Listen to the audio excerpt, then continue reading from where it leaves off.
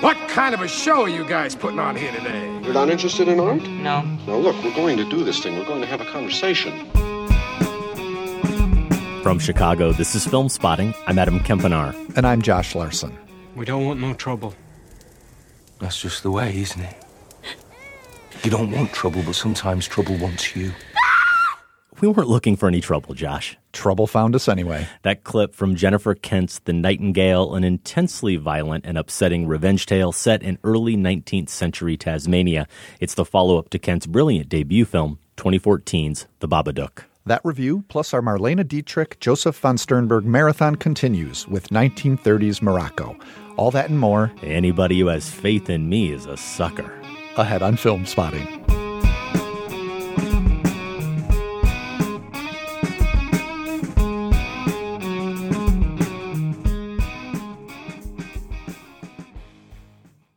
Welcome to Film Spotting. This week, Dietrich Goes to Hollywood, the second film in our Marlene Dietrich, Joseph von Sternberg Marathon, 1930s Morocco. It's the same year as the film we discussed last week, The Blue Angel, actually released ahead of The Blue Angel. And this film is their first Hollywood collaboration, co-starring a very young Gary Cooper. Yeah, I think probably about 7 years into his career at this point. An interesting presence in this film. I want to talk about Gary Cooper. That's a very diplomatic way to put it. We will get into that and more later in the show. But first, we haven't done a top 5 one-timers episode in a while. Film so harrowing that you can't imagine putting yourself through it more than once. This week's review, Jennifer Kent's The Nightingale, a really good candidate for a list just like that.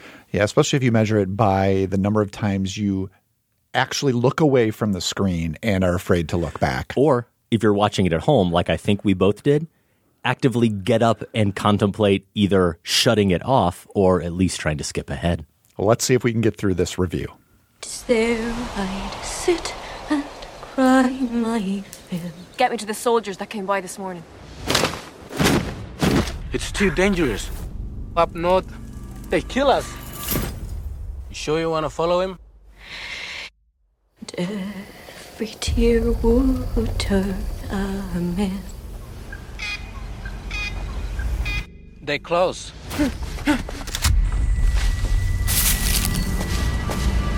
What are you doing? I don't want no trouble. I'll sell my rock, I'll sell my... The narrative thrust of Jennifer Kent's The Nightingale is lean and mean. Aisling Fanchosi stars as Claire, an Irish convict in 1825 Tasmania who, though married and the mother of an infant, is still under the service of a cruel British military officer played by Sam Claflin.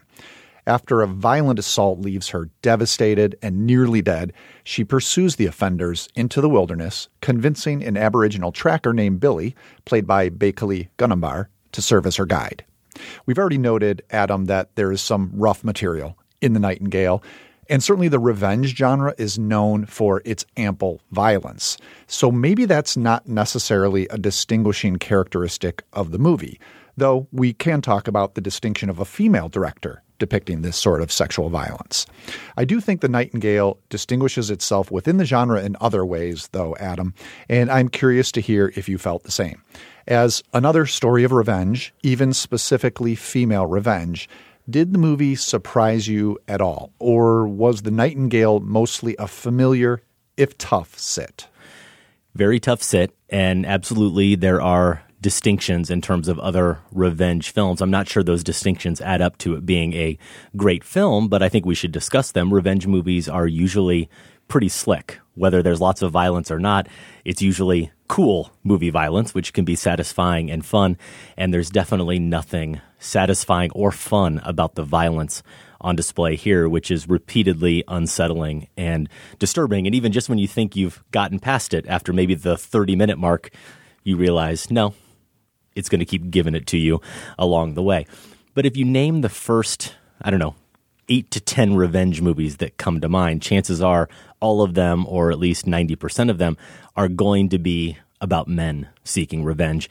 I allow for a little bit of discrepancy there because Kill Bill probably is one that most people listening and I think about as a revenge movie that would be an exception. And among those that I'm thinking of, it's likely that the man is avenging some horrible act done to someone he cares about, right? It's usually a man avenging something that was done to his wife or his wife and kids or somebody else's child. So here in The Nightingale, it being a woman, an avenging woman, that makes it rare. And then I feel like you can't completely overlook that she's as much a victim as her husband and child. Certainly we see how abused she is repeatedly, and she's also left for dead in the movie. So avenging herself, but really, I think more than anything, she's avenging her husband and child here. And yet the power of it, the cumulative effect of everything that's done wrong to her, I think here is something we have to note.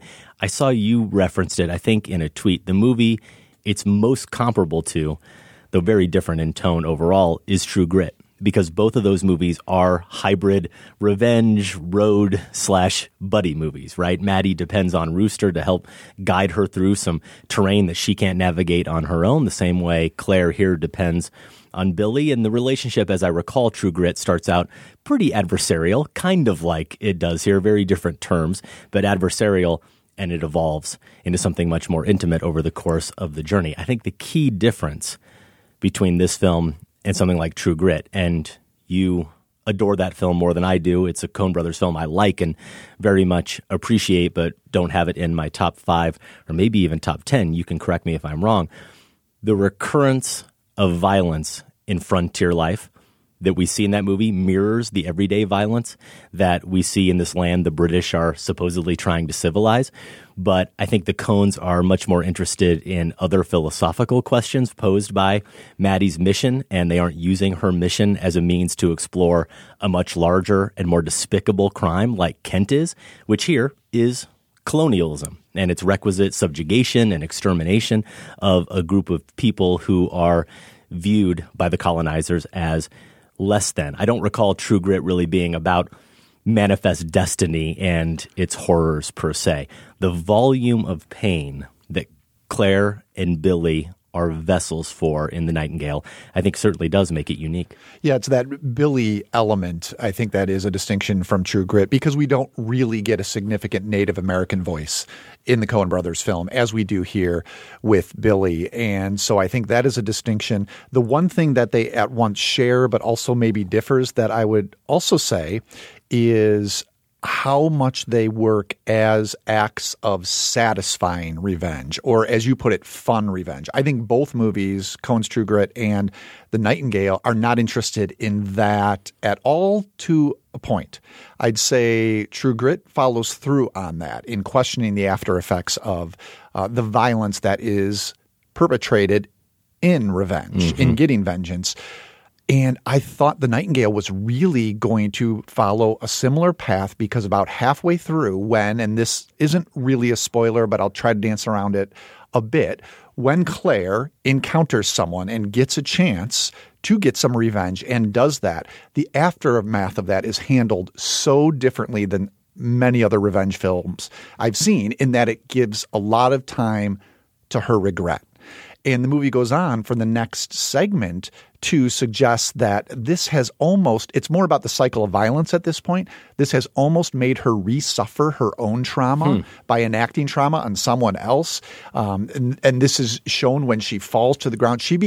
There's a sense where she's slowly losing her mind as this mission goes on. Yes. And this is a break – her act of violence is a breaking point for her. And she becomes – we'll talk about my use of this word a little bit more, I want to at least, the haunted. Whereas previously she was doing the haunting of these offenders. Now suddenly she starts suffering these visions of the dead, specifically the person she killed. And again, it just becomes this devastating depiction of the cycle of violence and how the victim can become abuser. Yeah. Now, what I want to get into, which we can't without real spoilers, is there's an epilogue to this film that I think completely abandons that. And instead of becoming a consideration of the cycle of violence, it reverts back to this idea that there can't be satisfaction unless we see the perpetrators physically suffer. And the two things why that struck me as a wrong chord is because it stood apart from what we saw earlier with Claire. And also I didn't like how Billy was used to get to that point. I think it turns him into it sets his story aside and puts it more in service of Claire. He becomes a sacrificial servant. And so there are two things that just seemed at odds for me, about that ending compared to what we got in that middle section. Yeah, I completely agree with you, though taking those thematic violations, if you will, out of the question for the moment, it bothered me more just as pure storytelling. I feel like the last 45 minutes or so of this film goes in a lot of different directions, introduces a lot of plot machinations and a lot more ideas that I'm not sure the structure really needed or this story really needed. And I was thinking about this film, of course, as I'm sure you did at points in relation to Kent's first film, The Babadook. And whenever I talk about that movie and I talk about the monster and what he represents in that film, I focus on it. I always say the same thing as a manifestation of the mother's grief over losing her husband. Now, I know there are other factors at play, but that's what I always focus on. And when I see other people talk about or write about the Babadook, they mention the resentment towards her difficult child and trying to raise him, or her own fears as a mother and her failing her son and potentially even hurting her son. Again, all those elements are there, but you can characterize it in many different ways and focus on those different elements. And as I said, the reality is it's all of those things that are taking their mental and psychological toll on her. And for me, that movie was so effective as this harrowing combination of everyday dread and supernatural horror. You watch that film and simultaneously you're never thinking about the Babadook as a metaphor. It's a very real, tangible threat, but you're always aware of its function as a metaphor. And obviously beyond the whole endeavor in this movie, The Nightingale, as I suggested, being one big metaphor for the heinousness of colonialism, this movie is also called The Nightingale. And Claire represents this caged bird forced to sing that melodious song that is always also a song of sorrow that only becomes more sorrowful. And the more, for me, winding and ragged the story gets, the more I felt like Kent was trying to tap that metaphor to try to wring something powerful out of all this misery and suffering that we were witnessing. So there's more singing. There's more bird imagery. Every time she looks up into the sky, Billy, as her companion, becomes the blackbird, as he describes himself. And none of it for me, Josh, really had any clarity or force behind it, culminating with an ending, and I'm going to the very end of the film, that sits precisely in this purgatory that I suppose Claire is in for most of the movie, where it doesn't really offer a resolution. It doesn't really offer a reckoning. It seems to want it to be this transcendent moment, a transcendent, metaphorical, beautiful moment that for me never had that impact. Yeah, I don't think the ending lands at the very final moments either, maybe for slightly different reasons, though. I actually did like the song motif quite a bit that she weaves into this. The fact that they're both singers. As you say, Claire is forced to sing for the British officer, and she sings at a few other points during the film, and Billy sings about his name, that it means blackbird for her. And those elements I thought were very effective in terms of capturing, the word you used, their sorrow, but also their pride in who they are as individuals, much better than another hesitation I had about the movie is a lot of this is really underlined in terms of who they represent in some of these fireside talks she and Billy have. And it gets a little declaratory where so the themes are just stated in dialogue.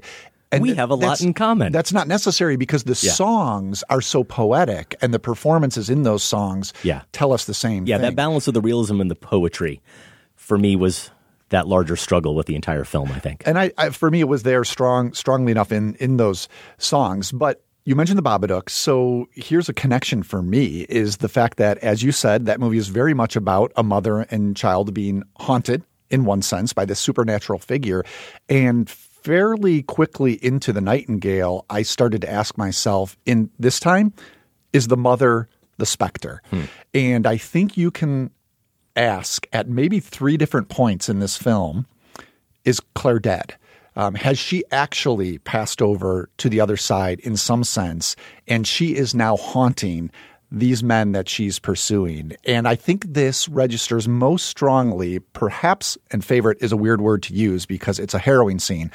In the one I talked about, when she finds her first target, she comes flying out of the woods. She's ashen-faced at this point because they haven't eaten, and she looks like death. She's riding this horse, but it makes her have this floating appearance. And when this soldier sees her, the last he knew, she was dead, or he thought there was a good chance she was dead. his expression is like he's literally seen a ghost. He can't believe it. And then Kent even gives us, as she stands over him a few minutes later, this point of view shot from his point of view. We get a lot of point of view shots in this movie when the extreme violence occurs. I think that's a unique technique that Kent uses to really put us in the violence, probably why it's so harrowing for us. But he looks up at her, and standing over him, her black hair wild, that white face, those tree branches in the background, is like she's some sort of specter or witch. Sure. And I kind of wish the movie had leaned into that more, because there are other moments where it's very obvious that she's part of this world. She's physically interacting with other people. Of that ultimately where the movie falls. It's just that there are 3 what could be death scenes for her. And I wish the movie was more ambiguous about that, because it might have saved, and maybe for you too, that final section a little bit more. There's a really good scene, I think, where she has a confrontation, let's just say, and she gets to sing, and it's her choice to sing. Yes. And what it reminded me of, and maybe it's just because we saw Macbeth at American Players Theater up visiting Sam this summer, but it made me realize if the movie had left us wondering about, is she alive? Is she dead? Who exactly is she? That moment could have been like a scene with Banquo, where this figure is perhaps seeing someone that only he sees, who's accusing him and who's haunting him. So these are all horror elements that I think Kent laces into the film, and they add a lot when they're there. But I think if she had really pursued that, it might have, for me at least, made the movie a little bit richer. Yeah, it might have. And it's hard for me to really think about how the film would have been so drastically different. I fear that going down that path would have undercut the experience and the suffering of the other people who suffer in this film, including Billy, by making them somehow pawns in this experience that only she was having. And I think it's more expansive than that. I like your point about Macbeth a lot, though you could argue there's a comparison even in just the way she is constantly seeing ghosts in this film and the impact that has on her. For me, where this movie really does work is when, and this gets to an exact scene that you touched on, is when the mother and the metaphor collide directly. I didn't see her as a ghost, but when Claire finally does get to act out her vengeance, the violence is so all-encompassing and so overwhelming that it really does transform her. The reaction Billy has to her, the reaction we have to her in close-up, that's where she becomes the monster herself, absolutely. And we were teasing the show on our last episode. I remember making a comment about how this was a horror movie. And I honestly realized the Friday that we were posting it, I probably should have rephrased that, because I was thinking it must be a horror movie just because it's Jennifer Kent, and that's what The Babadook was. But based on what little I know about it, that's not really accurate. More of a revenge tale, maybe even more of a thriller. And then you watch the film and you see moments like that, and you see some of the moments that you talked about, and that horror element is absolutely undeniable in this movie. And I want to go back to that act, the violence that she commits against a guy who we could say easily deserves it. But I feel like there's even some commentary going on there by Kent in the person that gets to really experience the full force of her wrath. He's part of this evil trio. And as I suggested, not blameless by any stretch. He definitely does some horrible things. More than that, he allows himself to be witness and to participate in some horrible acts that he could potentially have walked away from or not participated in at all. He doesn't do that. So he's definitely guilty. But of the 3, he's the only one who you get the sense could otherwise go through the whole rest of his life and not do terrible things to other people if he wasn't put in certain situations by other people who have power over him. He shows remorse. He isn't uncompassionate totally. And of those 3, he's the one who suffers the most out of anyone in this film. It just seems so perfect that in this time and place and all the other suffering that we witness in the movie, that once again, it's the weakest character who ends up suffering the most. Well, and that this systemic violence is all-consuming. It's going to devour everyone in its path. The character we've been referring to is played by Harry Greenwood, and I would say he is, of the 3, also the most shaded. Maybe one issue I had, which you've already kind of intimated, is that these are capital V villains the other two characters in this terrible trio. And I want to talk more about Hawkins. But okay, the one played by Harry Greenwood, I would say, is the most shaded and the most human, the most complicated. We wrestle with these exact things that you're talking about. What should he have done in that moment? How did he get to the point he got to? These are all questions we don't ask about the other two. Right. So we're here back kind of on the violence issue, because you're right. That scene and what he suffers is explicit and overwhelming in many ways. So let's just wrestle a little bit more with the violence question. Sam shared with us, he saw on Twitter that a friend of the show, Angelica Jade Bastien, wrote for Vulture a really interesting piece that basically listeners should read it. There's a lot more to it than this, but she's looking at instances of sexual violence in classic Hollywood and how things would be suggested more and hinted at because of the code, obviously, but also how this enabled filmmakers, the restrictions freed them, as codes sometimes do, to be more imaginative and not quite as explicit as films like The Nightingale. And she just poses a question, really, to say, what does, by showing us every detail like this, which The Nightingale does, what does that add to our understanding of the violence? I can only say that for me, watching this film is, though I did look away, as I said, during moments, the graphic nature of it did not allow me to ignore the level of atrocities that not only it really makes you think about not only this particular instance, but as we've said, the systemic and the historic violence that the movie is trying to get us to consider. So whether that's how it should always be depicted, I don't know, but that is the effect it had on me during this film. And as hard of a watch as that made it, I think I felt that more than I might have if Kent had elided some of those scenes. Yeah, definitely. It's a separate question how much you, quote unquote, enjoyed watching something. There's nothing enjoyable about watching any of these depictions of sexual assault here, and the question of whether or not it has artistic merit. And I think it's a worthy discussion. I think Angelica does an amazing job in her article. I definitely encourage anybody out there who is curious about this topic to read it. We will link to it in our show notes over at filmspotting.net. She takes a presumption by Kent, which is that by not really showing any nudity, she has taken it out of the male gaze and framed it more within the female gaze. And Angelica's article at least questions all of that and says, okay, but what does the female gaze really mean, or what could it mean, and is not showing any nudity enough to really differentiate it, or should it differentiate it? And I have to say, she articulates it way better than I ever could hope to. But the experience I had watching the film, by the time we've watched at least the third rape scene, it's even more than that in terms of actual people assaulted in the course of the movie, I was worn down by it. And she says it this way. She says, after a certain point, its rape scenes aren't granting us new information about such acts. It simply becomes a prosaic form of horror.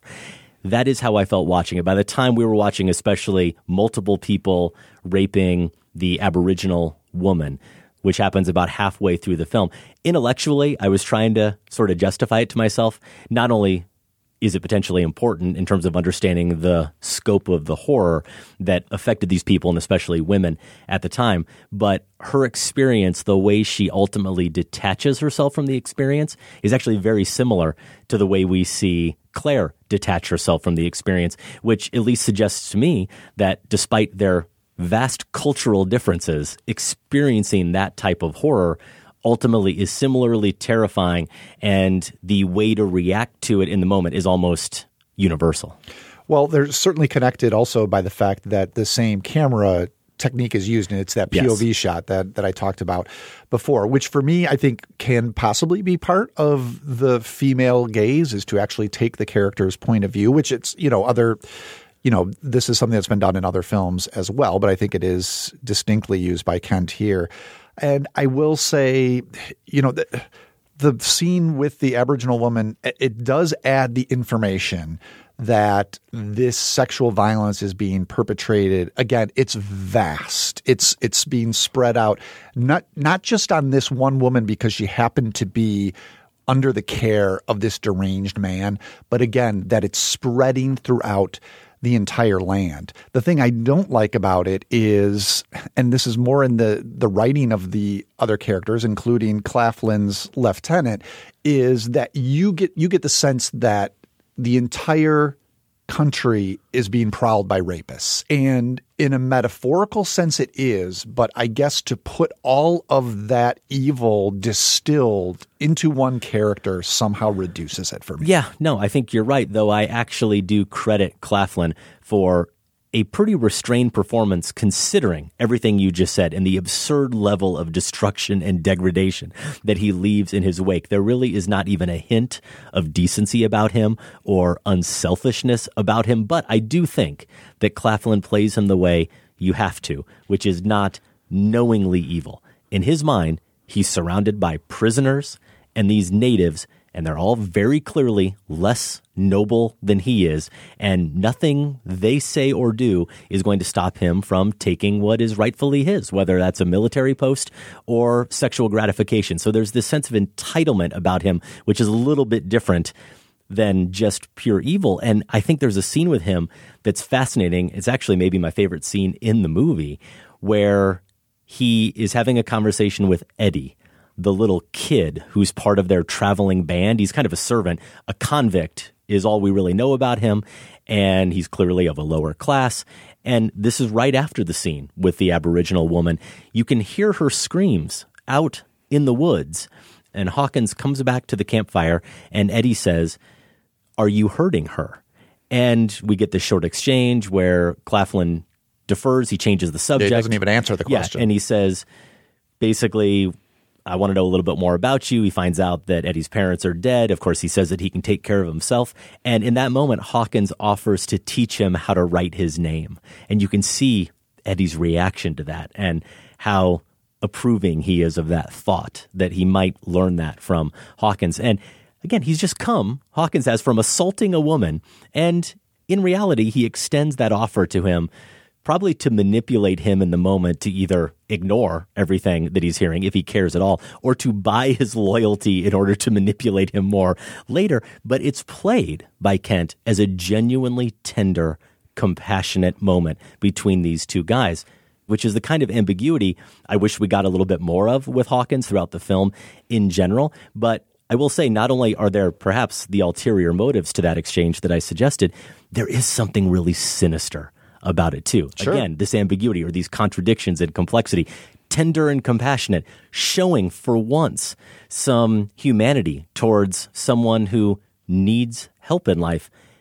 And you also realize simultaneously that also what Hawkins is probably seeing in him is another person that he can pass on his sadistic, entitled ways to. He's just grooming another generation of these horrible colonizers. Yeah, that's why that scene is so terrifying. That conversation is so terrifying. And really everyone after that between those two is because it is a grooming technique. And I think that is reflective of, you say, well, how did we get from there, 1825 to here, 2019, and in many ways things are the same?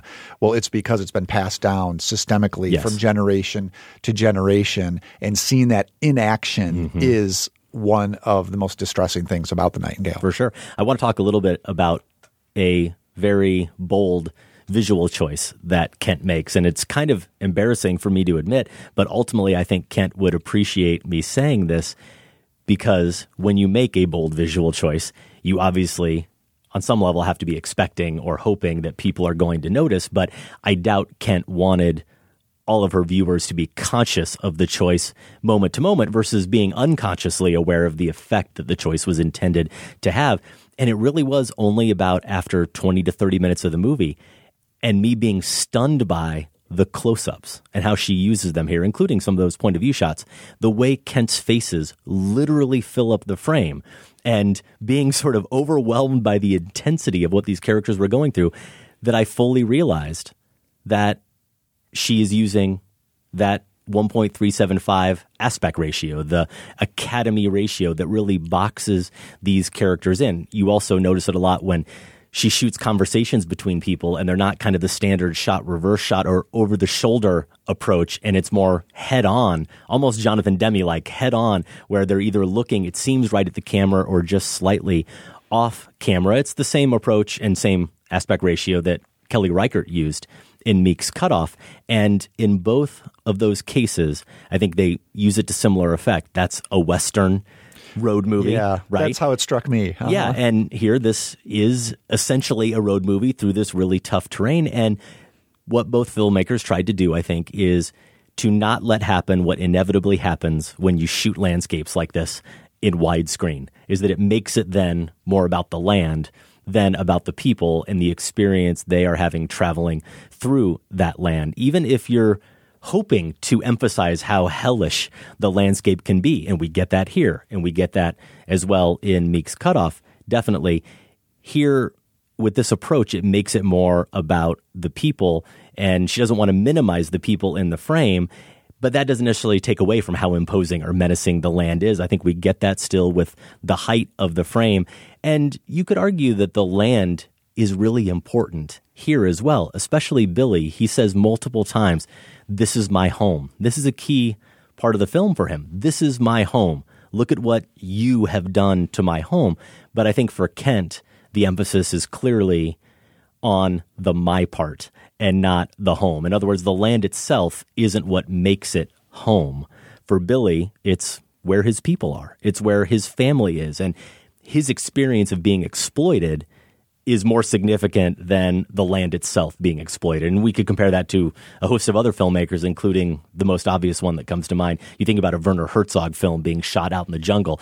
It's about the jungle just as much as it is the people, if not more. And Kent clearly decided to go in a completely different direction. I think it's really effective. The landscape that comes to mind as you're talking about that is when the band of travelers at one point gets to that kind of craggy, it's not even a mountaintop. It looks more like a hill, but it has these rocky stones and it's foggy.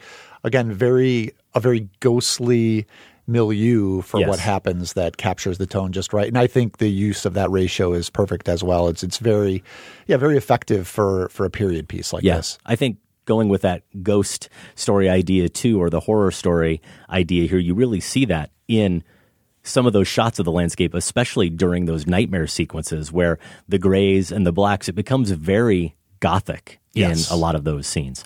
The Nightingale is out now in limited release. If you have the guts to go see it, we would love to hear your thoughts. You can email us feedback@filmspotting.net. From 1820s Tasmania to 1920s Morocco. When we come back, our Marlene Dietrich Joseph von Sternberg Marathon continues with a review of Morocco. Plus, an edition of Massacre Theatre that could be steamy, could be drunk. I don't know if we've chosen which way to go yet, but we'll get to it soon. Stay with us. On fait serment dans ta folie de s'aimer longtemps, longtemps. On est charmant, elle est jolie, c'est par un soir de gai printemps. Mais un beau jour, pour rien en cause, l'amour se fane avec les fleurs, et on reste là toute chose, le cœur serré, les yeux remplis de pleurs. Lorsque tout est fini, quand se meurt. Something unexpected has come up. There's much more explanation coming, but I have this one shot. Just thinking about it's got my heart racing. Bernadette? Cate Blanchett and Billy Crudup in that clip from the trailer for Where'd You Go, Bernadette, the latest film from director Richard Linklater, based on the 2012 best-selling novel by Maria Semple. Josh, that's a best-selling novel unread by me, but you live in a house with a librarian, and you just read a lot more than I do. We're just forced You're so much to more read. educated. No, it's just it's cruel and unusual punishment in the house. No, I haven't. Are you familiar? I haven't read this one as much as I'd like to be fully prepared. I don't think I can pull it off in a week, so I'm going to have to go in blind. Okay, well, we're both going to go in blind. Now, I did not have time today to check Sam's homework here. So if anyone has issues with this dichotomy Sam is trying to set up, address it to him. I will be happy to pass it along. But Sam's theory is that with Linklater, we get this back and forth between movies that are really Linklater-y, really personal films, and then films that are, let's not say unpersonal, but less personal perhaps, or maybe they're studio pictures, they're book adaptations. They're not films written directly by him, maybe not coming straight from Linklater's heart, like some of his other films. So you'll get something like in 93 and 95, Dazed and Confused and Before Sunrise, pure Linklater. Sure. And then those are followed up by Suburbia and the Newton Boys. Got it. Then you get Waking Life in 01, followed by Tape and School of Rock. I see. Before Sunset, followed by Bad News Bears and Fast Food Nation in 05 and 06. Scanner Darkly in 06, followed by Me and Orson Welles and Bernie. Before Midnight in 13. Boyhood, wrapping that up in 14. Everybody Wants Some in 16. It's a string of really personal films. And then we get Last Flag Flying and Where'd You Go, Bernadette in 19. Does that mean that in 2020 or 2021, we're really going to get the deeply personal Linklater film? And should we be looking forward to that instead of Where'd You Go, Bernadette? Wow, my head is spinning by Sam's conspiracy theory. I know, here. it's great, isn't it? The one thing, I think he's onto something, but then again, of course, you could argue with some of this. Like, is Bernie less personal than Scanner Darkly? That's the thing. And to think about Fast Food Nation, and I'm not questioning what Sam's doing here, I'll go with the dichotomy. But to consider Fast Food Nation not a Linklater film because it was adapted from the Eric Schlosser book, I mean, any number of people, had they decided to even make that movie, would have made it dramatically different than Linklater did. So I think you see his thumbprint on everything he does. But I take his point. Yeah, I think he is onto something. I'm going to have to sit with this a little bit more, though, and of course argue about it. That's what Sam does. That's what we'll do. Gives us stuff to argue about. Right, and it might even give us fodder for our discussion next week on the show, as we are going to review Where'd You Go, Bernadette, and we will get to the third film in our Dietrich von Sternberg Marathon, Shanghai Express. We're going to try to keep this Marathon Express rolling down the track and knock out all 4 films here in 4 weeks straight. A little plug for our sister show, The Next Picture Show. It's part 1 of their Hollywood endings. They have posted that show. Hal Ashby's Shampoo from 1975, pairing it with Quentin Tarantino's Once Upon a Time in Hollywood. Shampoo, of course, written by Robert Towne and Warren Beatty. Warren Beatty's character in Shampoo is based, at least in part, on hairdresser Jay Sebring, who is a character in Tarantino's film and one of the victims of the Manson family murders. That movie set on Election Day, 1968, when Nixon was elected, and the film was made and released in the aftermath of Watergate. Of course, Once Upon a Time in Hollywood, notably uninterested in anything that might have been going on in 1969 outside of Hollywood.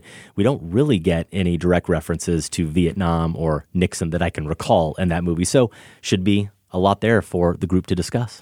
Listened to this episode on my way down to the studio and enjoyed it quite a bit. So yeah, I'm looking forward to the next installment on Once Upon a Time in Hollywood. Speaking of Tarantino's film, that is a major part of the current episode of the Think Christian podcast, which I've been doing over at the day job since January. We're still rolling along. We put out episodes maybe every 2 weeks or so is the schedule we've been following.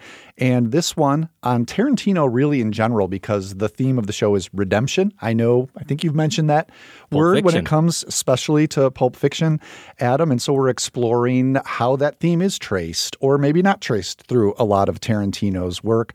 And then the other half of the show, we're asking some of the same questions when it comes to Aziz Ansari's new Netflix stand-up special. I'm a big fan of that special. Right now, it's fascinating. Yeah. And we dig into the redemption question when it comes to that set. I actually do it with a Film Spotting listener, a familiar name. She's written into the show a couple of times, Sarah Welch Larson. No relation, but we get a chance to jump into Aziz Ansari's right now on the Think Christian podcast. So if any of that sounds interesting to you, head on over, give it a try. You can find it the same place you find Film Spotting. And if you feel so inclined, we're always asking for reviews of Film Spotting on Apple Podcasts. the Think Christian podcast could use that as well, especially because we're new, trying to get our name out there. So you cheat on me and talk about Tarantino with somebody else on a podcast, and then you come on our show and brag about it. Yeah, that's pretty much. Great. Let's just move right along. The current deeply flawed film spotting poll trademark. Who is the decade-defining actress of the 2010s? The options we gave you were Amy Adams, Jessica Chastain, Scarlett Johansson, Jennifer Lawrence, Lupita Nyong'o, Kristen Stewart, Emma Stone. The list stops there. You could write in other. Now, we're saying this is deeply flawed, but I understand other is in last place. Doesn't that suggest we're kind of on the right path here? Well, I'm going to take it to mean that, and so is Sam. So, yes, we will run with that theory, though we will admit, as other listeners have pointed out, and I pointed out last week when we first raised the poll, leaving out Michelle Williams really is unforgivable. Yeah, I gave that some more thought after you brought it up on last show, and I didn't have a chance to really look at her filmography, and I think it's the decade-defining term that's going to limit her, because if you're talking about best actress, certainly she should be in the conversation. But looking at some of the stuff she's done, she's tried to get that sort of breakthrough mainstream film in stuff like, I mean, she was in Venom, for goodness sakes, but the closest she's gotten to that is maybe The Greatest Showman, which huge hit, but she wasn't an integral part of. So I think maybe would be the restriction. At least for me, that's the restriction in calling her a decade-defining actress. It is true that we were considering not just critical success, but some level of commercial success as well. And you might be right. I chose to not do any research and just run with my theory that she's the best actress of the decade and maybe ever. But fine, Josh, you can go ahead and rain on my parade. We did get a lot of comments, which we will share on next week's show, including an email we just got from a listener today that I really thought Sam might take the time to dive into here in this episode, lay it all out for us, because he crunches the numbers, which we do love to do. There's nothing better than applying math to art and formulas to art. Yeah, could never go wrong. So this listener came up with a definitive answer to the question. And how's this for a tease? The answer may surprise you. Michelle Williams. It's not Michelle Williams. It is one of the people listed. Okay. But I think it's one that you would not expect. All right. You would not expect the math to support this, but we'll get into that next week. Yes, we will have to. Vote now in the poll if you so choose. And, of course, we encourage you to share your thoughts. They might just get read on next episode. You can do that at feedback@filmspotting.net. Let's get to Massacre Theatre, the part of the show where we perform a scene and you get a chance at winning a Film Spotting t-shirt. A few weeks back, Adam and I massacred this scene. All right, 7 guys with 7 wives. Shut up, McLean. I'm good at this. 7 guys with 7 wives. Shut the up, McLean. He said 7 wives with 7 sacks. 7 times 7 is 49. Now tell me the rest. Oh, your sack with 7 Weren't sacks. you with listening? 7. Yeah, I was listening to hear every wrong with you? Well, besides having a bad hangover for one thing. All right. 7 wives times 7, 49 with 7 cats. 7 times 49 is 343, right? What are you asking me or telling me? I'm telling you. 343 times 7 is 1, 0, 24. 2,401. What you got, right? Yeah, that's what I got. Is that it? 2401? That's it. Dial 555-2401. No, wait. It's a trick. It's a trick. What do you mean? That was Samuel L. Jackson and Bruce Willis in 1995's Die Hard 3. It was written by Jonathan Hensleigh and directed by John McTiernan, who, of course, directed the original Die Hard, which is inarguably the best Die Hard. I don't know if I made that clear on last episode. I think you were pretty clear. Okay, but let's good. reinforce it. That massacre was part of the show where we reviewed Fast and Furious Presents Hobbs and Shaw. So why Die Hard 3? Let's see what listeners came up with. Scott Green in Skokie, Illinois says, the guy who first told me to check out your podcast asked if I knew this most recent scene. His guess was The Last Boy Scout, a 1991 action thriller from screenwriter Shane Black and the late director Tony Scott. We're both big fans of this sleazy movie, but unfortunately, Matt G. from New York is not correct this time. He did, however, get the leading man right. Bruce Willis co-starred with Damon Wayans in The Last Boy Scout, but it was another actor who was Willis's scene partner in your selection, none other than Samuel L. Jackson. In that action flick, head villain Jeremy Irons gives Willis and Jackson a series of puzzles to solve, one of which our heroes are attempting to navigate in the scene you selected. This being Massacre Theatre, you couldn't include the name McClane in the dialogue, of course. Instead, you dropped in Butch, Bruce Willis's character name from Quentin Tarantino's revered 1994 film Pulp Fiction.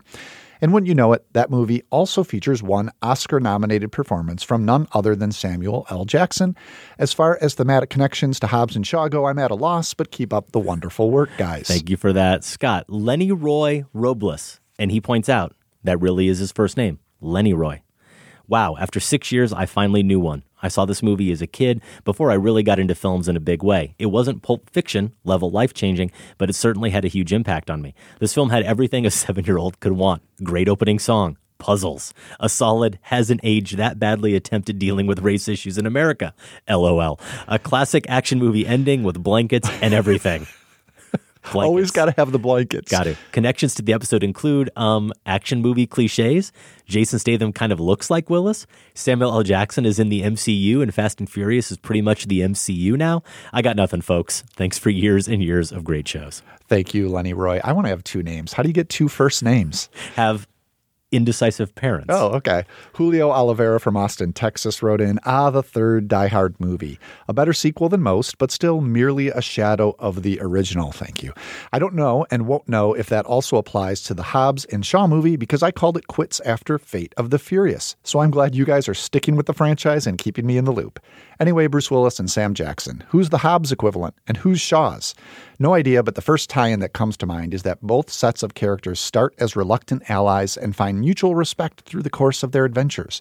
There's also the fact that while the mass destruction taking place in Vengeance looks quaint compared to today's blockbusters, it was certainly on the Fast and Furious Presents level back in the mid-90s. And didn't I hear people call David Leitch the next John McTiernan? No? Just me. Okay.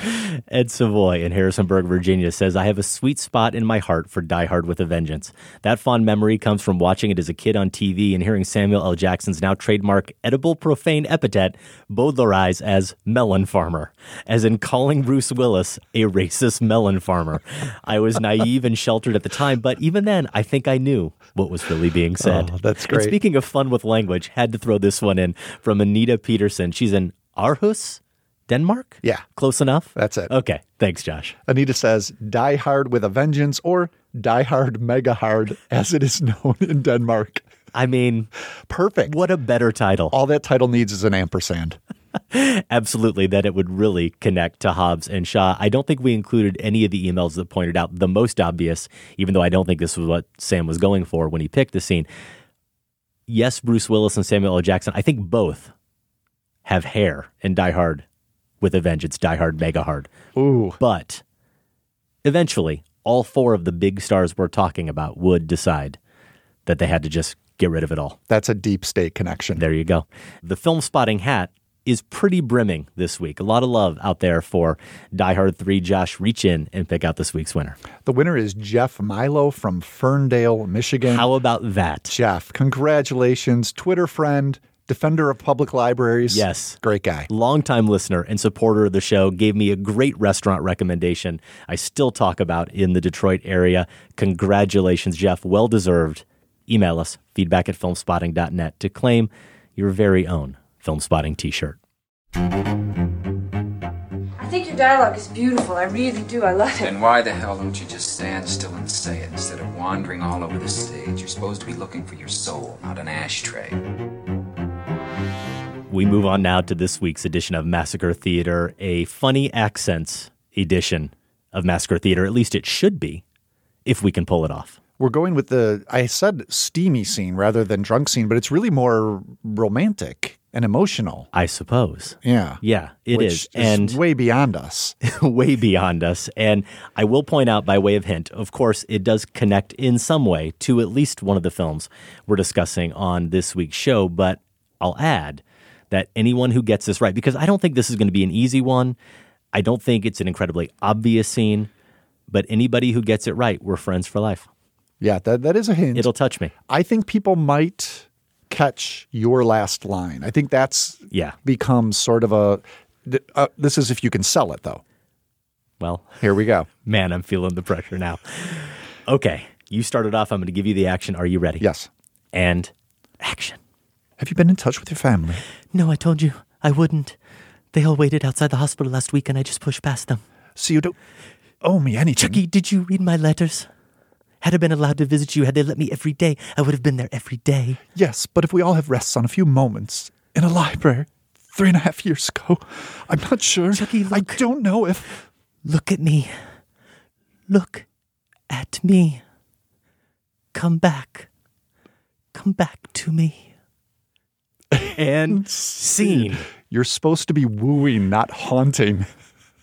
I don't know the difference. All right. I am not able to modulate that as an actor, Josh. We'll have to go with that then. And we will point out, in case it's not incredibly obvious, nobody in the scene is actually called Chucky. No. But that could be, to discerning listeners, it could be another hint.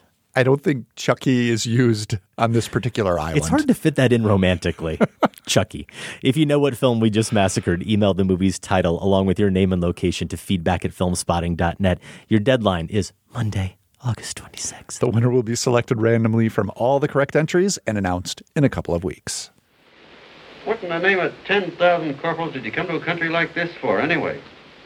I understand that men are never asked why they enter the Foreign Legion. That's right.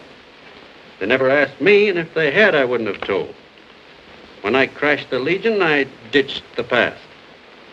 There's a Foreign Legion of women, too.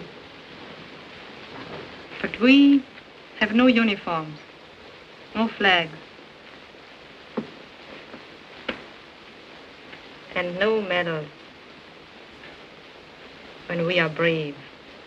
Marlene Dietrich and Gary Cooper in 1930s Morocco. It's the second movie in our Dietrich von Sternberg Marathon. Last week we talked about The Blue Angel, their first collaboration. That one a German production. This one the same year, but of course in Hollywood. And you do really see the money on the big screen, at least compared to The Blue Angel. The plot based on the novel, and really, can I just call Dietrich's character Amy Jolly? Amy Jolly is so much more fun to say. It's at least easier to say. As we'll hear, Nathaniel. Ami Jolie. That's what Nathaniel uses. Yeah. If the professor does it, we have to follow. He's the professor. It's based on that novel by Benno Vigny. It has Dietrich as another cabaret singer escaping some kind of unpleasant past on the continent for work in Morocco. She's pursued by one man, Adolphe Menjou's wealthy Monsieur Labessiere, and she pursues another, Cooper's womanizing legionnaire. I hope that's enough French to at least kick off this discussion of Morocco. To do that, we're going to count on the professor, Nathaniel Myers. Last week's The Blue Angel marked the first collaboration between actress Marlene Dietrich and director Joseph von Sternberg. But it's this week's marathon film, Morocco, that marks the first of their specifically Hollywood collaborations, one of 6 films that are among the most celebrated of either collaborator. Morocco was even originally released in the United States prior to The Blue Angel, with Paramount Studios significantly more confident in the commercial viability of Morocco. And they were right. It went on to become one of the top-grossing films of 1930 and 31, and it would garner Academy Award nominations for both its star and its director. Of course, the film is probably best known today for its scene of Dietrich as Ami Jolie, clad in white suit, tie, and top hat, sauntering confidently around the Moroccan nightclub, performing a French tune to a mostly male audience before planting a kiss on an unsuspecting and slightly embarrassed female patron. In this scene, through the thin veneer of her character, Dietrich plays with and defies gender expectations, and the film itself seems to thrill at her daring. At one point, after Legionnaire Tom Brown, played by co-star Gary Cooper, pulls her to his lap, she pulls back and, towering above him, responds, quote, "You are pretty brave, with women." Her pause utterly emasculating. To paraphrase critic Kenneth Tynan about Dietrich, in this scene she is all sex with no gender. That Cooper's character then would find himself taken by Dietrich's Jolie makes complete sense. I'm not sure I can say the same for what she sees in him. Their relationship, at least for me, is one place where von Sternberg's otherwise terrific narrative economy is a bit too efficient, where I could use a bit more convincing. But that also ignores the incredible sublime romanticism of the film, perfectly and literally framed in Morocco's windswept final shots, where Dietrich stares into the unknown desert wilderness ahead of her and the unknown emotional wilderness within her. In those moments, heels removed, animals reined in, Dietrich and von Sternberg had me pretty well convinced. So Josh, Adam, were either of you won over by the capital R romantic Hollywood vision of Morocco, or were you merely won over by Dietrich's radical gender-bending performance? Because that's a given, right? Well, thank you, Nathaniel, especially for that perfectly delivered Ami Jolie. Did I get that right? I'm just going to use that as much as I can during our review here. I'm going to double down on what Nathaniel suggested and say that for me, I think he's right, for one thing. And for me, I would even go so far as to say that final shot, which is exquisite, visually gorgeous, also personifies what really bothered me about this movie. Okay. And it was that I think we're all on the same page here. Sold me on what Ami Jolie saw. Amy Jolly. In, Tom Brown? Tom Brown. I mean, the name alone. There you go. You know, just add some French to that. Once you hear make him more exotic his name and is interesting. Tom Brown, Josh. Ami, back away. Now, I don't want it to sound like I'm writing off this entire film because there are a lot of good things in it. I liked it overall, and I do want to get to those. But I do think this is a near fatal flaw, and for a couple of reasons. I just don't want to see this character who has been defined similarly to Lola Lola in The Blue Angel as a woman who is sure of herself, determined, values her independence in a lot of ways. At the peak of doing that, in that sequence, the tuck sequence, the peak of doing that is diminished in my mind for the rest of the film. And it's not necessarily because of the choices she makes, but it's more because I don't see the motivation to pursue Tom in the same way that I see for him to somewhat pursue her. They engage in this game of emotional cat and mouse. This is the clearest way I can put it. So they're both being cagey, right? We see that she is really infatuated with him. Yeah. But he's way more cat in this scenario. And the movie wants us to believe, I think, that they're more equally invested in each other. I think that's where the movie wants us to feel things are going. But when it doesn't give us that evidence because there isn't chemistry between them, because Cooper is making a choice to play a cowpoke, and that just he's so out of place in this thing. You're saying Texans couldn't become Legionnaires? I mean, maybe, but it doesn't work in this movie. And the problem is that she seems, again, to be diminished by this. So that at the end, when you get that final shot, it's gorgeous, but almost pathetic too, because she seems to have abandoned any sense of self. Yeah. Yeah. I'm with you completely. And well, this is going to be boring. I know. I saw Sam's reaction to the movie on Letterboxd, and he had actually told me before I'd finished the movie, he'd mentioned earlier in the day on Slack that the movie really sticks the ending. And so I had to write back to him. He liked it? Well, I mean, the ending is glorious for many reasons. Visually. Yes, visually. But I wrote back to him, and this was before I had heard Nathaniel's voicemail. I said, "You're good with that badass independent woman joining the donkey parade following charisma-free Gary Cooper around." Okay, so you're I even put harsher than I am. Yeah, I put it a little more harshly and a little more bluntly, of course, because I expected that only to be shared via Slack, and I just chose to read it on air. I'm exaggerating, but only a little bit. I ultimately came to appreciate the movie. I appreciated Dietrich. I think she is the big reason why. To go back to what Nathaniel asked, I did not fully succumb to the capital R romanticism, just like you, Josh. And Cooper is a big part, even though I'm going to admit, just for the record, I don't think it needs to be stated for the record, but he's tall and he's handsome. Yeah. Especially in uniform. Check. Yeah, and he might be the only person alive with better cheekbones than Marlene Dietrich. Well, so they both evoke here Peter O'Toole and Lawrence of Arabia. I'll go with that as well. There's especially a shot of Cooper where it could be O'Toole. No, you're right.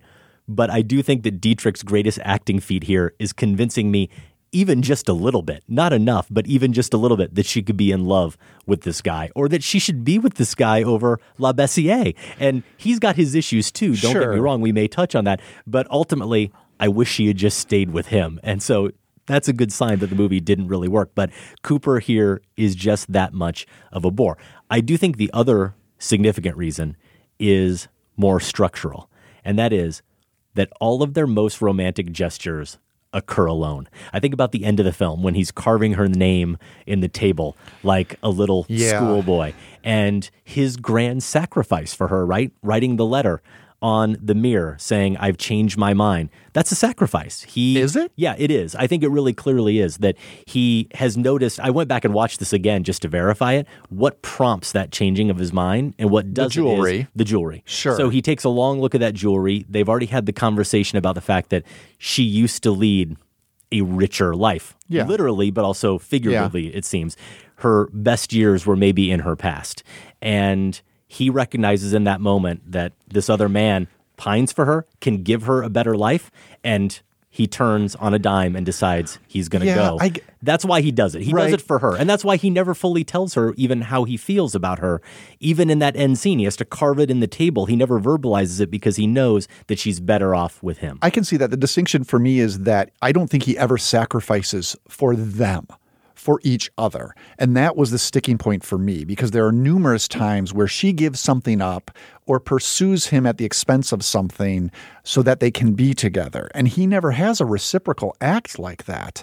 And Cooper, in the performance, never gives you – there are visuals were given by von Sternberg, like carving her name in the table, but you don't feel it in the performance. You only No, you don't feel it in the performance. Yes. That we completely agree on. But there are these signs that he feels a certain way for her, that he has passion for her, but we don't get it in Cooper's performance, and we don't get it in any interactions between the both of them. Even her gestures, the little salute she does with her fingers after kicking him out is really affectionate. And then her grand gesture is that decision at the end. Even in that moment, it's something she's making alone. He's already off screen traipsing through the desert.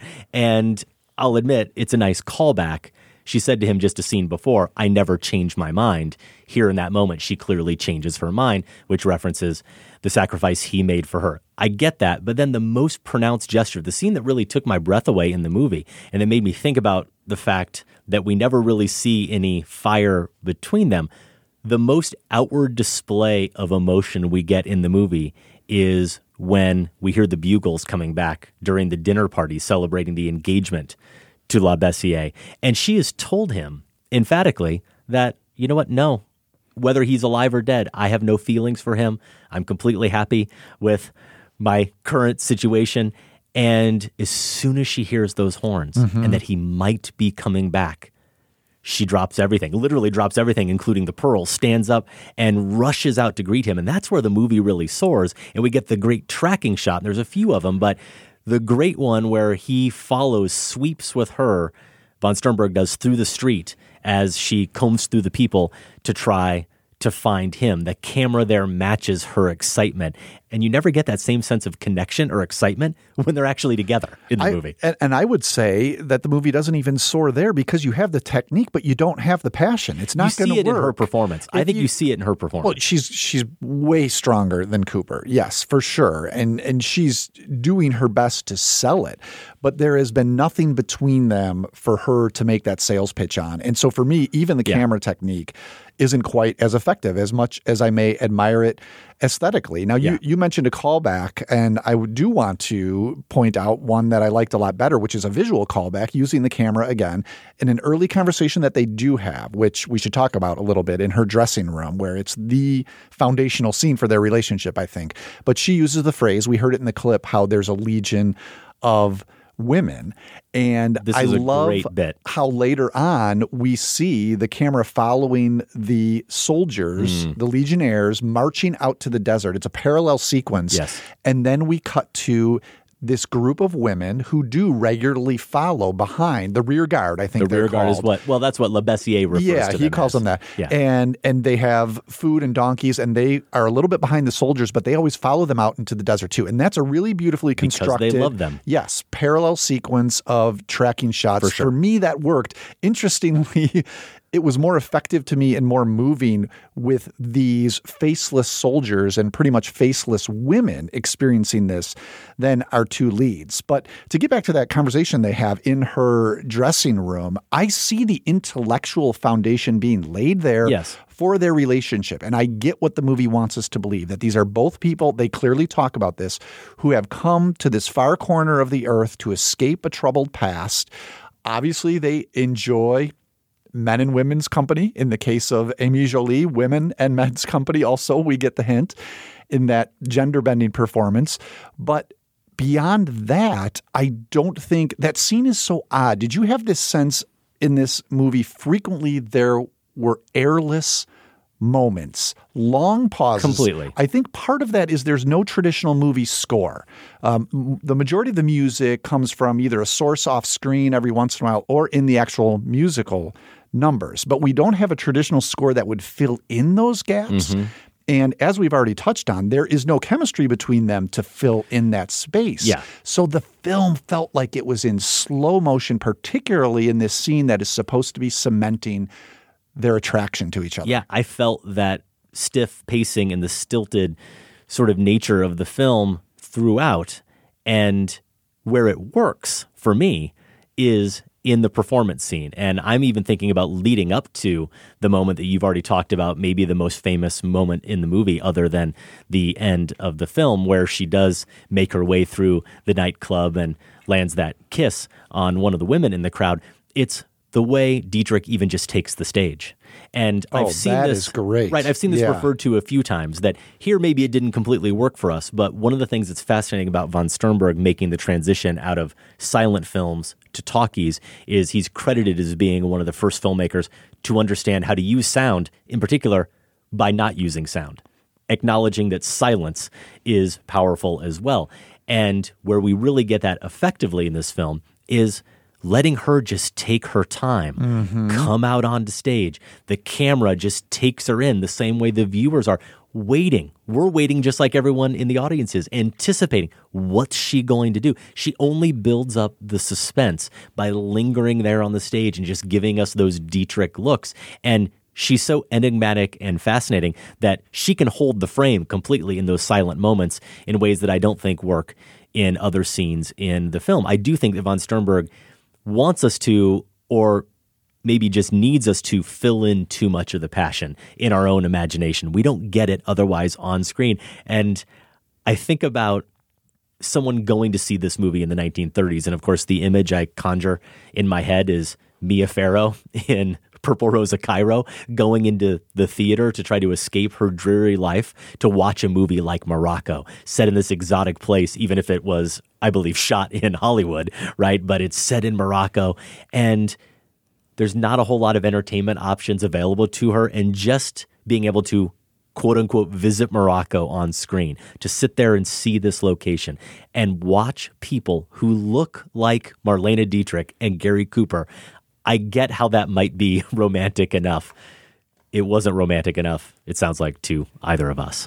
No, not romantic, but that first musical number, I'm not even going to try the French, the name of the song, but it's translated as When Love Dies. What happens there is the airlessness is filled to overflowing, simply, as you said, with her mystery. Yeah. And the way she so they start booing her, all the men in the cabaret when she comes out. And it's never exactly clear. I mean, I'm guessing it's because, well, maybe two things, that she's clothed. She's wearing too much clothes for a cabaret act that they were expecting. Mm-hmm. But on top of that, it's a man's tux and a top hat. So as these jeers are falling down upon her, as you said, she just sits there and stares back and smokes. And then we have, not only the visual smoke in the air filling the frame, but the tension. How is she going to resolve this? How is she going to respond? And she lets that sit there. And von Sternberg lets that sit there. That is the dramatic pause that absolutely works and is very distinct from the pauses that I think we felt otherwise in the film between two characters where there's just nothing there. Yeah. And her gestures. I think this is, you mentioned the one, sort of the salute she gives him. Mm-hmm. There's another moment where I think she flicks a champagne glass out of frustration. And these are all elements that gives us character outside of dialogue. And the second number she has, it follows fairly closely after the tux one, but here she's wearing this feather boa. The title of this one is What Am I Bid for My Apple? She's carrying around fruit, selling it as she sings. An apple, they say, keeps the doctor away, while his pretty young wife has the time of her life. With the butcher, the baker, the candlestick maker. Oh, what am I bid for my there's another gesture. One of the men in the audience grabs her boa and tries to kind of yank her back towards him. Here's another pause. She stops, turns around, stares at him, and gives it a few beats. And von Sternberg lets it sit there for a few beats. Again, what is she going to do? There's mystery here. And then she just yanks it back into her own possession. And I feel like it's that sort of defiance that defines her character so early on that we lose for the rest of the film. And that was what was disappointing for me. I didn't necessarily need for her to pair up with La Bessière. In a way, that would have been giving up some things too. Sure. Here's the key. You know what the key for me is? At one point, she gives up performing for Tom Brown. And that just struck me as a killer because similar to Lola, there is a point in that conversation with him in her dressing room where he asks her, aren't you sick of the stage? And without a second thought, she says, no, because she prides herself, as Lola does, on being an artist. Yes. And the implication is maybe, some of the venues she's playing, like this one now, aren't worthy of her. They're wearing her down. But the art, the performing, she still loves. And to see her stop that for him, to me, was just... But did she really stop it for him? Isn't the suggestion fudgy. that she loses heart. She's so heartbroken. That's exactly it. Okay. That she, this one thing that she prides herself on, she has to, again, sacrifice for him in a way that we don't really believe. I don't disagree with you because, again, it ties into my central issue with this movie. But intellectually, I do understand that this movie really fundamentally is, it seems to me, about this struggle between the head and the heart. And being a rational, thoughtful person, and the way love can make you completely irrational and overtake you. And she, of course, in that scene I touched on, the one where she busts out of that dinner, as I mentioned, she's completely laid it out, coldly, calmly. I don't care about him. But the moment she hears the sound, love, whatever that is, that feeling, takes over, and she busts out of there, everything else be damned. Even at the beginning of the film, when we agree we didn't feel anything between them, she says, it's time for you to leave. There's no real connection. He's gone for a little bit. She rushes after him. So there's this kind of impetuousness that defines these characters in this film. And I will say another gesture that stood out to me ties in with Menju, because he's this figure who is deferential to her. He's obviously very calm in his demeanor and is very respectable, and he genuinely, I think, loves her. You said not that you want her necessarily to be with him, but you could argue that at least with him, I don't know that he would really make her sacrifice who she is. He doesn't seem to have a problem with her affection for Tom Brown. He's accepted that that's who she is in a way that maybe Tom ultimately wouldn't. But he's not a villain here in this movie, which he easily could be. But he also doesn't exhibit his passion for her. He lets the head override the heart, I think, a little bit too much, because nothing really moves him to act, to really stake his claim for her until the end of the film. And it's that gesture that he makes where she decides she clearly is going to go. He knows that she's about to step into that frame that is so perfectly encapsulated there with arch. that arch. And she's going to step out into this new world. And he grabs her suddenly in a way we've never seen from him. Right. And kind of shows how he feels for her in that moment. But then he doesn't act on that. He doesn't do anything else. He lets her put his hand down and she goes off. So that is a central theme to the movie, is that you can't really override love no matter how hard you try. Yeah, you can see the themes. You can see the groundwork being laid. I really think you probably just needed a different lead. And this isn't to, completely write off Cooper. I'm not as familiar with him as an actor. High Noon, obviously. So it's more of that, it's a casting match thing than ability, I would say. Yeah.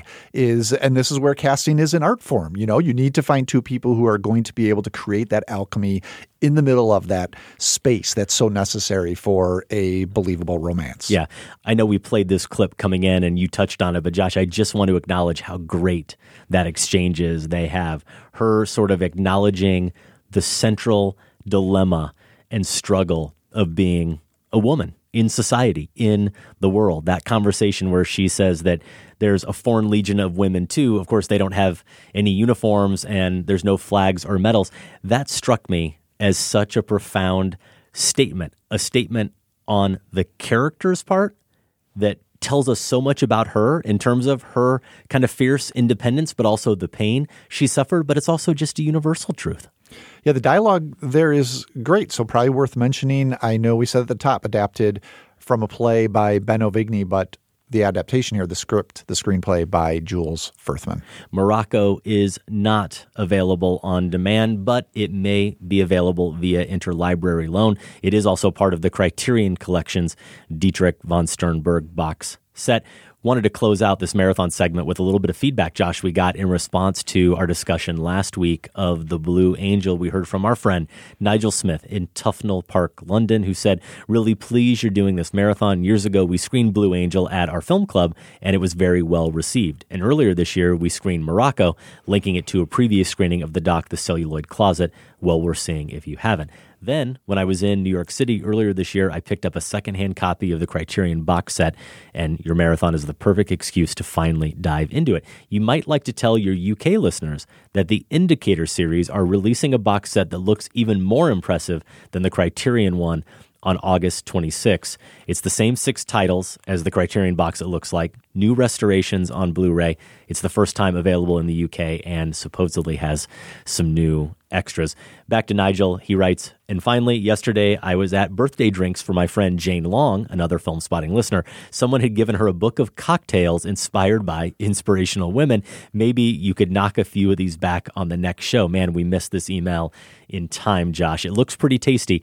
This book calls it, simply, the Marlene Dietrich, 2 shots of rye, half shot of Cointreau, 3 dashes Angostura bitters, garnished with orange and lemon wedges. It sounds delicious. Now I know what we can do for the Marathon Awards. Absolutely.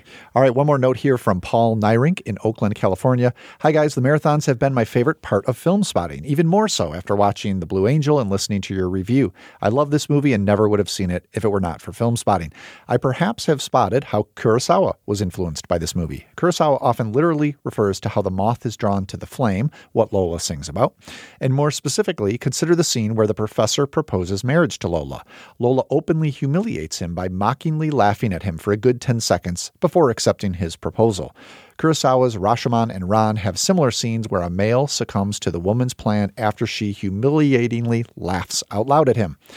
And like you pointed out, we feel no sorrow for the professor. He stupidly moves further into the flame. Thank you, Paul, for those great connections. Kurosawa, I believe, at one point, many years ago, a Film Spotting marathon subject. And that reminds me of another connection. Our producer, Sam, pointed out that there's a little bit of offals, another marathon topic, in some of those tracking shots we get here in MOROCCO. I also think about, maybe this is too simple and obvious, which makes it untrue, but Lola Lola and Lola Montez from that Offals film, similar types of characters, so perhaps an influence on Offals. And of course, Josh, you mentioned the Cassavetes connection to the Blue Angel, and that was written about in the Film Spotting newsletter this week. If you aren't a subscriber, we encourage you to do that at filmspotting.net/newsletter. You were definitely on the right path, is the long and the short of it. Cassavetes and Rollins, huge fans of the Blue Angel. So we have 2 more films in this marathon, and we'll see how many more filmmaker connections we can make. If you have feedback on this marathon or anything else, and really if you have any feedback about this show in general, email us, feedback@filmspotting.net. That is our show. If you still want to hear more, head to filmspotting.net and check out the archives where you can find reviews, interviews, and top 5s going back to 2005. Also at filmspotting.net, vote in the current poll. We're asking, who is the decade-defining actress of the 2010s? If you want a Film Spotting t-shirt or any other merch, visit filmspotting.net/shop.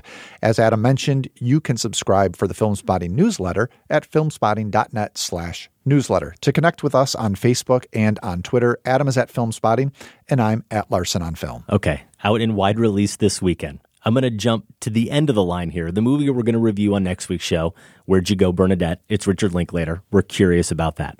Or, I mean, who doesn't love Bruce Springsteen? You could go with the new film from Bend It Like Beckham director Gurinder Chadha. It's about the transformative power of Springsteen's music called Blinded by the Light. Or I'm saying it's a distant third because I've seen too many previews. Maybe you're interested in Good Boys, the 12-year-olds or so who get into mischief. Sounds Josh. right. Yeah, sounds right. A lot of I know Matt Singer vulgar is mischief. very favorable. That's he all I is? know about Okay, it. well, Yeah. there you go. Maybe I shouldn't be so dismissive. But after those three, I'm just going to give you the titles. No information about them.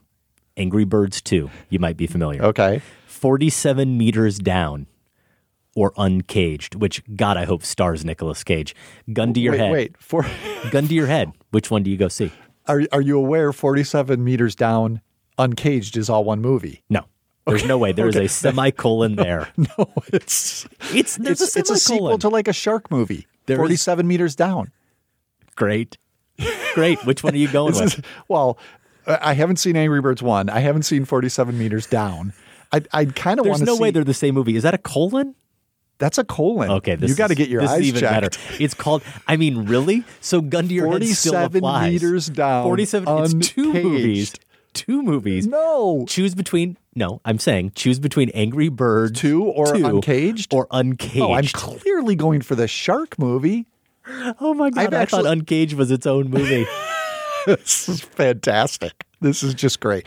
We got to increase the font on our scripts. We really do. It looked like a semicolon to me. And I really missed it because 47 Meters Down Uncaged sounds even better. Okay, so you're going with me. Yeah. But you still got to take... In this fantasy where we have the time to watch nonsense? Admit it, you're taking the kids to Angry Birds 2. I did take them to Angry Birds 1, See? and I am not making that mistake again. Next week on the show, already said it, Where'd You Go, Bernadette, starring Kate Blanchett and more Dietrich and von Sternberg. Film Spotting is produced by Golden Joe Dassault and Sam Van Halgren. Without Sam and Golden Joe, this show wouldn't go. Our production assistant is Andy Mitchell. Thanks also to Candace Griffiths and the listeners of the Film Spotting Advisory Board. And special thanks to everyone at WBEZ Chicago. More information is available at WBEZ.org. And I see that period at the end of the sentence, Adam, so I'm going to stop there. For Film Spotting, I'm Josh Larson. Film Spotting Uncaged. I'm Adam Kempenaar. Thanks for listening. This conversation can serve no purpose anymore. Goodbye.